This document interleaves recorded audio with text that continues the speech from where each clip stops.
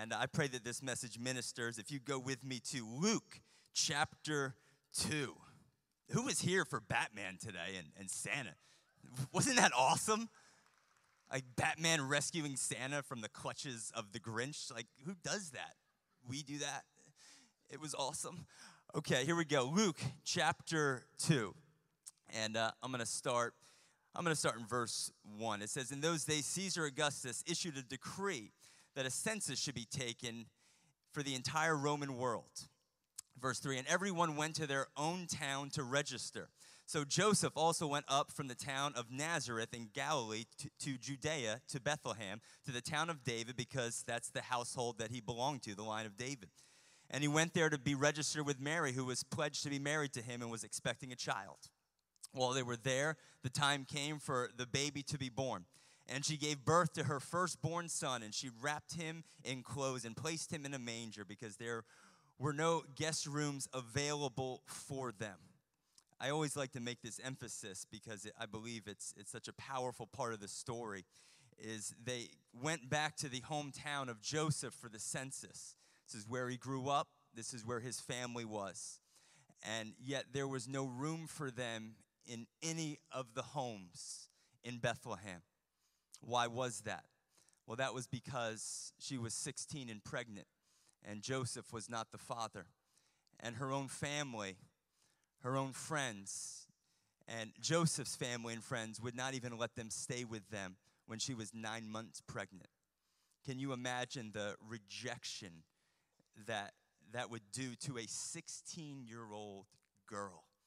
And yet Mary knew, though, what was inside of her. See, when you know who's inside of you, it's amazing the things that you could get through in life. The things that could be done to you that don't destroy you, because you know who's inside of you. And so Mary went, and they basically, most scholars would say, found a cave. It wasn't necessarily a stable. It was a cave where animals would go and feed.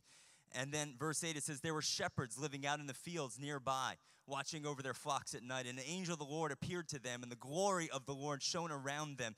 And they were terrified. But the angel said to them, 'Do not be afraid, for I bring you good news that will cause great joy for all people. Today in the town of David, a Savior has been born to you, and he is the Messiah, the Lord. And this will be a sign to you. You will find the baby wrapped in clothes and lying in a manger.' And suddenly the great company of heavenly hosts appeared with them, and angels praising God, saying, 'Glory to God in the highest heavens, and on earth peace to those whom God's favor rests on.' And then the angels left. And then they went back to heaven, and the shepherds said to one another, 'Let's go to Bethlehem to see this thing that has happened, which the Lord has told us about.'" And then one more verse of scripture. I have this one memorized. I thought you'd be more impressed, but yeah, obviously not very impressive. I should, right? It's Romans chapter 14, verse 7. It says, "The kingdom of God is not eating or drinking, but righteousness, peace, and joy in the Holy Ghost." Did I get it? It's cool. Did I get it? Was I close? Did I get it? All right, awesome. Let's pray. Father, I thank you so much for tonight, Lord. I pray, Lord, that you will just speak this word through me, Lord God. I pray that this will be a time when we could just reflect on who you are to us, Lord God. Reflect on this season of our life, Lord God, and be able to leave here tonight with righteousness, peace, and joy in our lives. We thank you for that in Jesus' name. And everybody said, amen. So what I want you to do right now is just, in your own mind, I want you to think about the greatest Christmas gift you have ever gotten. Just take a time right now. Think about it in your head right now. You got it? Okay. All right, now get that thought out of your head, okay? Now I want you to think about the worst Christmas gift that you have ever gotten in your life. Now I want you to utter the name of the person who gave it to you on 3. 1, 2, 3. No, you don't have to do that. For me, I'd have to say the best and worst Christmas gifts in my life came from the same person. in my life. Probably the best Christmas gift that I ever got. I remember I was 12 years old, Mom. And I was so excited because Michael Jordan had just come back to the NBA. Remember that, 1996? Any Michael Jordan fans in here? Anybody? Anybody? Yeah, oh my, how pumped were you? I mean, coming back, I was so excited. And Christmas 1996 came, and my parents would always save the best for last. I don't know if your parents did that or Santa did that, or both did that. And so at the end, you would get the big gift. It was the big gift, and it was always for me, saved for the end. And so at the end, my parents came to me and said, we got you something very, very special this Christmas. I said, what is it? They said, it's in this little letter. And so I opened it up, and it was 6 seat tickets, box seat tickets to see the Bulls play the 76ers. I was elated. I couldn't believe it. I got like my Michael Jordan uniform on, and we went to the game. It was the greatest gift in the world. I'll never forget that, Mom. It was amazing. Let's give Pastor Rhonda a big round of applause here, the founder of Shore Christian Church, and she gives the best gifts, best hugs. One thing my mom always gives me every Christmas, I don't know if any other parents, you do this. I always get underwear. Every Christmas. I get underwear, socks, and like V-neck polos or something like, and there was this one time, I'll never forget it, Mom. It was 2015. And 2015, I'm opening up all my presents. You still get excited even though you're 30 years old to open up presents, right? And so I'm excited. I'm opening up my presents. I got a jacket, got some socks, got a tie. Real exciting stuff, right? When you get older, right? Our presents, it's just phenomenal stuff. And then I get to my last present, the big gift, and I open it up, and it's underwear. And but this wasn't just any underwear. I noticed there weren't any tags on this underwear. And I said, Mom, where'd you get the underwear from? She said, the neighbors were donating it to the Dream Center, and they were just too good. I had to give them to you this Christmas, son. And so I'm actually tonight rocking my used underwear gift from 2015, Mom, just because I love you that much. If you give it, it's the best. And I hope those neighbors aren't here tonight. So we have gifts. We have great gifts. We have ones that maybe don't measure up to our standards. But when Jesus came, Jesus didn't come empty-handed. Jesus came with some big gifts for us. Jesus came with gifts that we should still be getting excited about today. I mean, if you're like a 75-year-old man and you're here with your granddaughter, you should be just excited as she is this Christmas because of what our King has given you. Do I hear an amen? We have a Savior that gives great gifts, and he doesn't give them in the usual ways that we expect.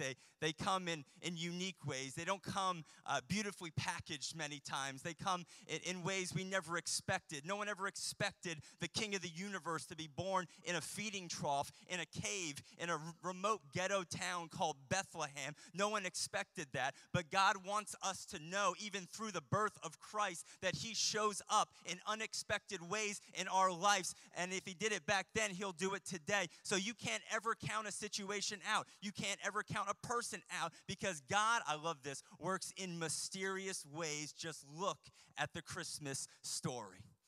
And we have been given these great gifts, and I love it how it talks about it in the passage. It says that this will give you great joy for all people. Joy. There's joy that has been given to us on Christmas. It says in verse 14, glory to God in the highest heavens, on earth, peace to those whom his favor rests. We have peace. We have been given peace from this great Savior. And the third thing that we've been given, it's interesting that it says, and peace to those whom the favor of God rests. Another translation says, where God is pleased, peace will rest. That when you know that God is pleased with you, then peace is a byproduct of that. Does anybody remember the first time you ever fell in love with your sweetheart? Do you ever remember the first time that you knew for sure that they actually loved you? Like there were moments when you weren't sure, but then that time came where you knew that they really loved you.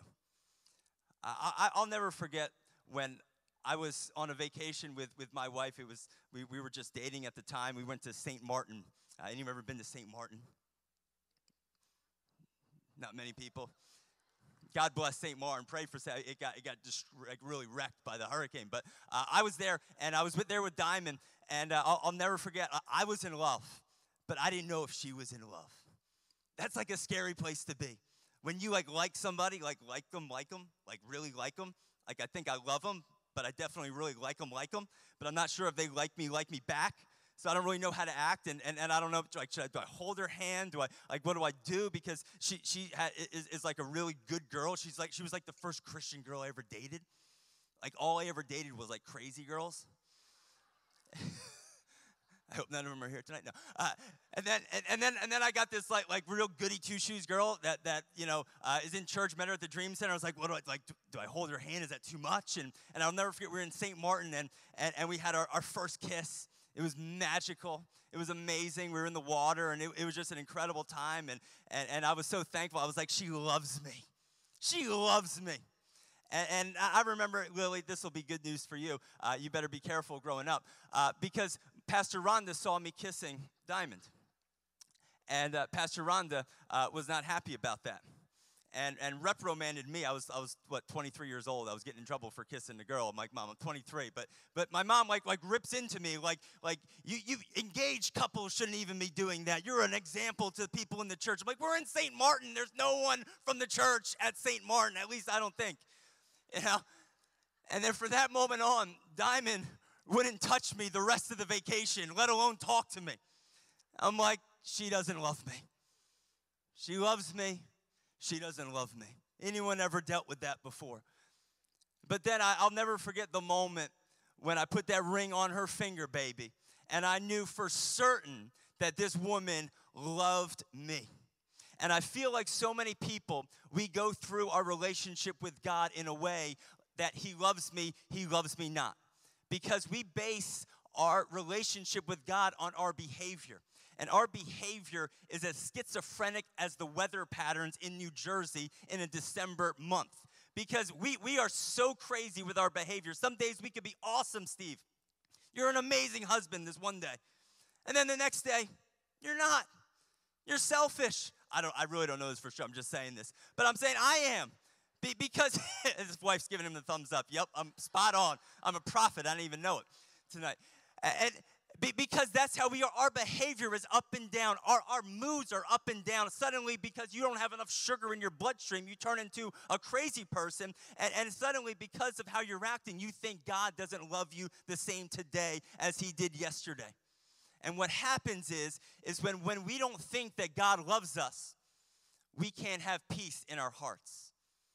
Because when you know you're loved, then you know you can have peace in your home and in your life and in your heart. Because where the peace of God is, you know that his favor is. But if his favor is not on you, then I feel like I can't have peace in my heart. And so often the reason we don't have peace in our hearts is because we think our relationship with God is based off of our schizophrenic behavior.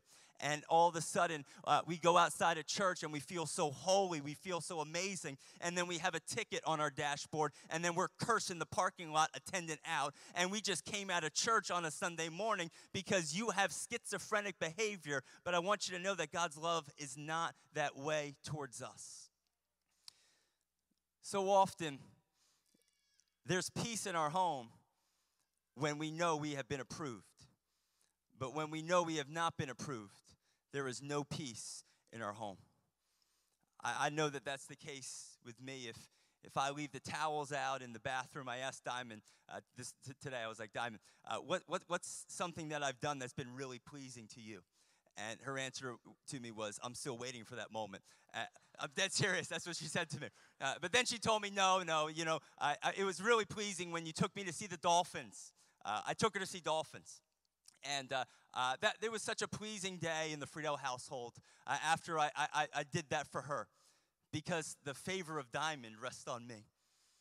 But then when I leave this is what she said I do. She goes, this is what drives me crazy the most, is you take your dirty clothes and you leave them in the bathroom, and then you take the clean towels and you bring them in your bedroom. And I'm like, so what? And she's like, no, it drives me crazy, because when you do things that annoy another person, there's not peace in the home. So often we think that that's the case with our Heavenly Father, with our God, that when we're not acting up to par, that we can't have peace in our life. But I want you to know that when Jesus came to earth, our peace came to earth. And when Jesus died on that middle cross for us, what we have been given is an eternal right standing with God, which means that if he loves me today, he loves me when I get a parking ticket outside after service. I hope that's not you, and you start cursing your head off. Or he loves you even when you feel like you're not on your best day. He loves you, he loves you, he loves you, he loves you. And when you know that, what is an amazing gift that comes from your right standing with God is peace in your heart and joy in your soul, knowing where I stand with God, that I don't have to earn my salvation. What a confidence that could come in us when we know we are loved. What a confidence you can live with when you know you are approved by somebody. I was so blessed. My mom was going through a lot of the old cards that I wrote to her and to my father.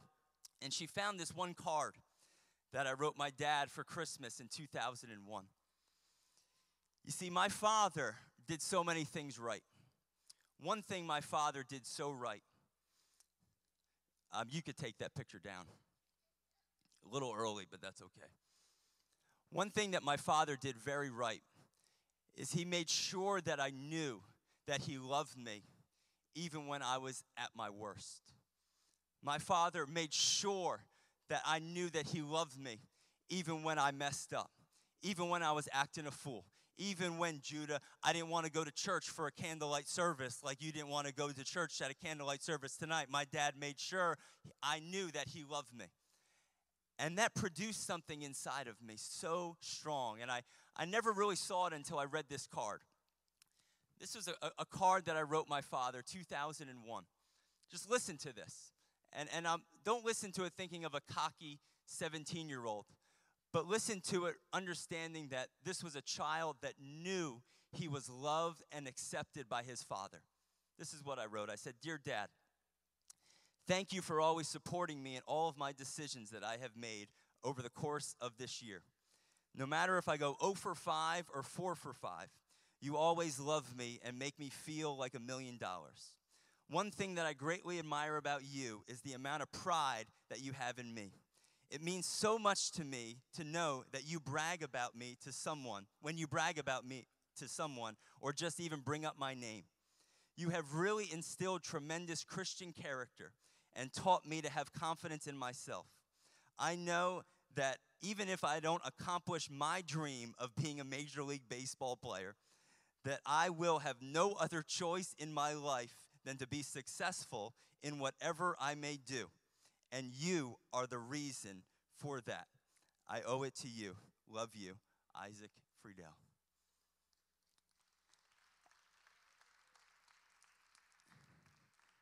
And I read that, and in a way, I'm like, I can't believe I sound so cocky. But then I realized, no, wait.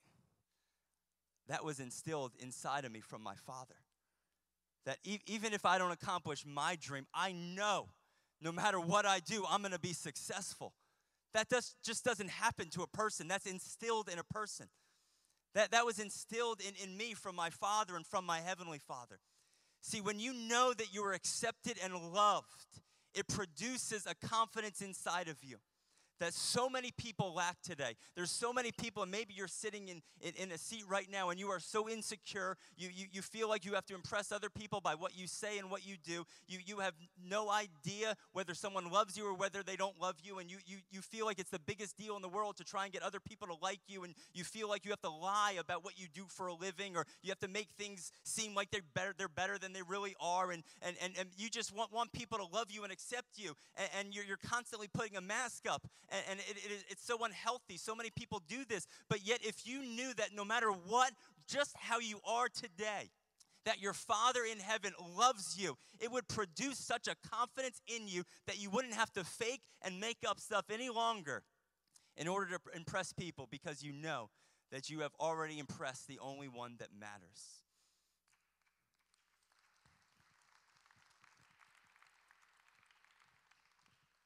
And he's not impressed by your behavior. Trust me.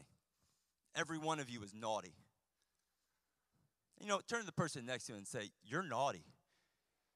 But don't say it weird, because it could get kind of awkward if you did that. But you are. Every single one of you. Like, I thought about how funny is it we have a naughty and a nice list. Like, nobody's nice. We're all on the naughty list. And yet somehow we think we can impress God and garnish his gratitude and his love. It's like, I remember when I was younger, I always wanted to try and impress Gary Carter. He was a friend of our family, Hall of Famer. Gary Carter played for the Mets, won a World Series in 1986. He was inducted into the Professional Baseball Hall of Fame. I think it was 2005. Passed away, went to heaven in 2009. And he was a close friend of our family. And I remember being 12 years old, and I would try and impress Gary by how strong my arm was at 12 years old. Like, maybe I can impress Gary Carter and, like, really sting his mitt. He's catching Dwight Gooden's 99-mile-an-hour fastball. And I would get nervous because I'm trying to impress him. And I'm throwing the ball all over the place, trying to throw to Gary Carter. And I realized something as I got a little older. There was nothing I could have done to impress Gary Carter with my 12-year-old fastball. Nothing. But yet so often when we put the pressure all on us to perform in order to garnish approval, we end up not performing very well at all. But if you could just be secure and realize that I am the righteousness of God in Christ Jesus because of what he did for me on the middle cross, that my faith in Jesus is what garnishes God's approval on me. Suddenly, when you make that determination, the two great gifts that come from that is peace and joy. My right standing with God will give me peace in my heart and joy in my spirit. And man, we need peace. You need peace. You are so stressed out about everything. You need peace in your heart so bad. And it is only going to come from one place. And it is your Creator. It is the one that came and died for you, Jesus Christ. He is the Prince of Peace. The only place that your peace can come from that is eternal is from Christ, is from Jesus. And the second thing that comes from that gift of right standing with God, righteousness, peace, and joy. Joy. Who's joyful tonight? Yeah. Woo! Let's see those smiles. Let me see those pearly whites. Yeah. No? Nobody wants to smile at me? No? That's okay. I don't want to smile at you either. Now joy, I'm joyful. And we think joy is an expression on our face. We think joy is an emotion. I'm joyful today. That's not the joy that God wants to give you this Christmas. See, the joy that Christ came to give you is not an emotion. It is a permanent state of your being that you could carry in any season of life. What I love about what Jesus did, the joy that Jesus had and has and gave to us, is it's a joy that knows no matter what I go through, somehow God's going to get the glory out of this. One of my favorite scriptures is in Hebrews chapter 1, verse 2. It says, "For the joy set before him, he endured the cross, scorning its shame, and is now seated at the right hand of God the Father." I don't think Jesus was smiling when he was carrying that cross for me and you. But yet there was such a joy in his heart because he knew that this pain was producing purpose, that there's purpose in this pain. See, if you know that there is a purpose in every pain, that there is a purpose in every season of your life, even the most challenging seasons of your life that I can't explain, you can't explain, I want you to know that you could still have joy in that season, knowing that some way, somehow, God can get the glory out of this. That's what Mary knew. Mary knew that somehow in the midst of this rejection from her family, in the midst of having to give birth in a cave, that somehow God was going to get the glory out of her burden. And that is what you need to know this evening, is that you could have that joy in any and every season of life. Joy in the little things. Joy in the big things. You can have joy in every season of life. How are we able to have these amazing gifts? It's not because of anything that we did. It's because of something that Christ did for us. I'm going to close with this story. I've only told it one other time, and I feel like it's, can I sit down? You guys look so cozy, and I thought I'd join you. Can you see me okay? Okay. This is a true story of a father and a son. And it's a story of a father and a son. And the father loved his son so, so much. And the father, every day after school, would pick up his son. And he'd bring his son to work with him. And the father, what he did for a living is he worked as a conductor on a bridge. And it was a bridge where boats would go underneath and trains would go over the bridge. And the father, man, he loved bringing his son to work with him. He would bring him to work, and there was a little fishing area. The son would love to go fishing in this little area. And there was this one particular day when the father was there, and he would get his son like a nice hot chocolate. He loved hot chocolate. Did anyone get a hot chocolate tonight? They got a hot chocolate bar somewhere. Lily's the only one. Great job, Lily. Lily drank all the hot chocolate. Sorry. And this one day, the father was there with his son, and there was a boat coming in. And as the boat was coming in, the bridge had to go up, and so the father made sure that everything was right and brought the bridge up. And what he would do is he would have to hit a button to warn any incoming trains that the bridge was up so that they wouldn't come. And they would see the light. It was a warning sign. It was a warning light to say, don't come, you got to slow down because there's danger ahead. And I feel like that's so fitting because there's always warning signs that our Heavenly Father gives us. Stay away from this. Don't go there. That's dangerous. Don't talk to that person. Don't allow that bitterness to get in your heart. Danger. There was a warning sign. And as the boat was going through, the father was distracted. And the son realized that there was another train coming. And this train was coming real fast. But the bridge was still up. And the son didn't know where the father was. The father had turned his back on his son for that moment. And the son knew that there was this one lever underneath the bridge that if he pulled it, that he could pull it and collapse the bridge so that the train would be able to get over without anyone getting hurt. And so the son, he ran and he went and he pulled that lever, and the father saw him running, and the father was screaming, no, don't go down there. And the son went down there trying to save the day, trying to be the hero, trying to save the people on that train from crashing. And there were so many people on this train. There were all kinds of people on this train. This was an international train. There was people of every race, every creed, every color. There were rich people, poor people. There were people that had addictions. There were people that were business leaders. There were people from every generation on that train. And the son wanted to save the day. But when he went to pull the lever, his foot got caught. And all of a sudden, the father is seeing this from up in the conductor station, and he's panicked. He doesn't know what to do because the train's coming, and he has to make a decision. Do I leave the bridge up and save my son, and everyone on that train is going to crash and die? Or do I let my son die so that everybody on that train will live? And he made the decision that I'm going to sacrifice my son so that everybody on that train can live. And everybody on that train, they were warned. Stop. Don't come any closer.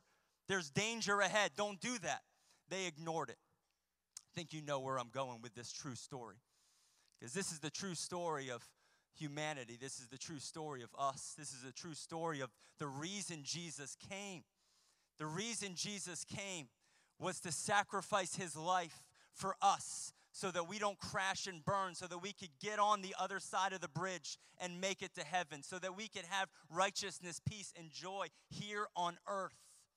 And it came through the sacrifice of Jesus. And I want you to know he did that for you. He did that for me. And now I'm able to live in this amazing space of forgiveness because of what he did for me. And I didn't earn it. I didn't do anything to get it. Every single one of us are naughty people. There was only one nice person, and his name is Jesus. And when we put our faith in him, that's when we can receive righteousness, peace, and joy, an eternal place in heaven through our faith in him. What a gift we have been given.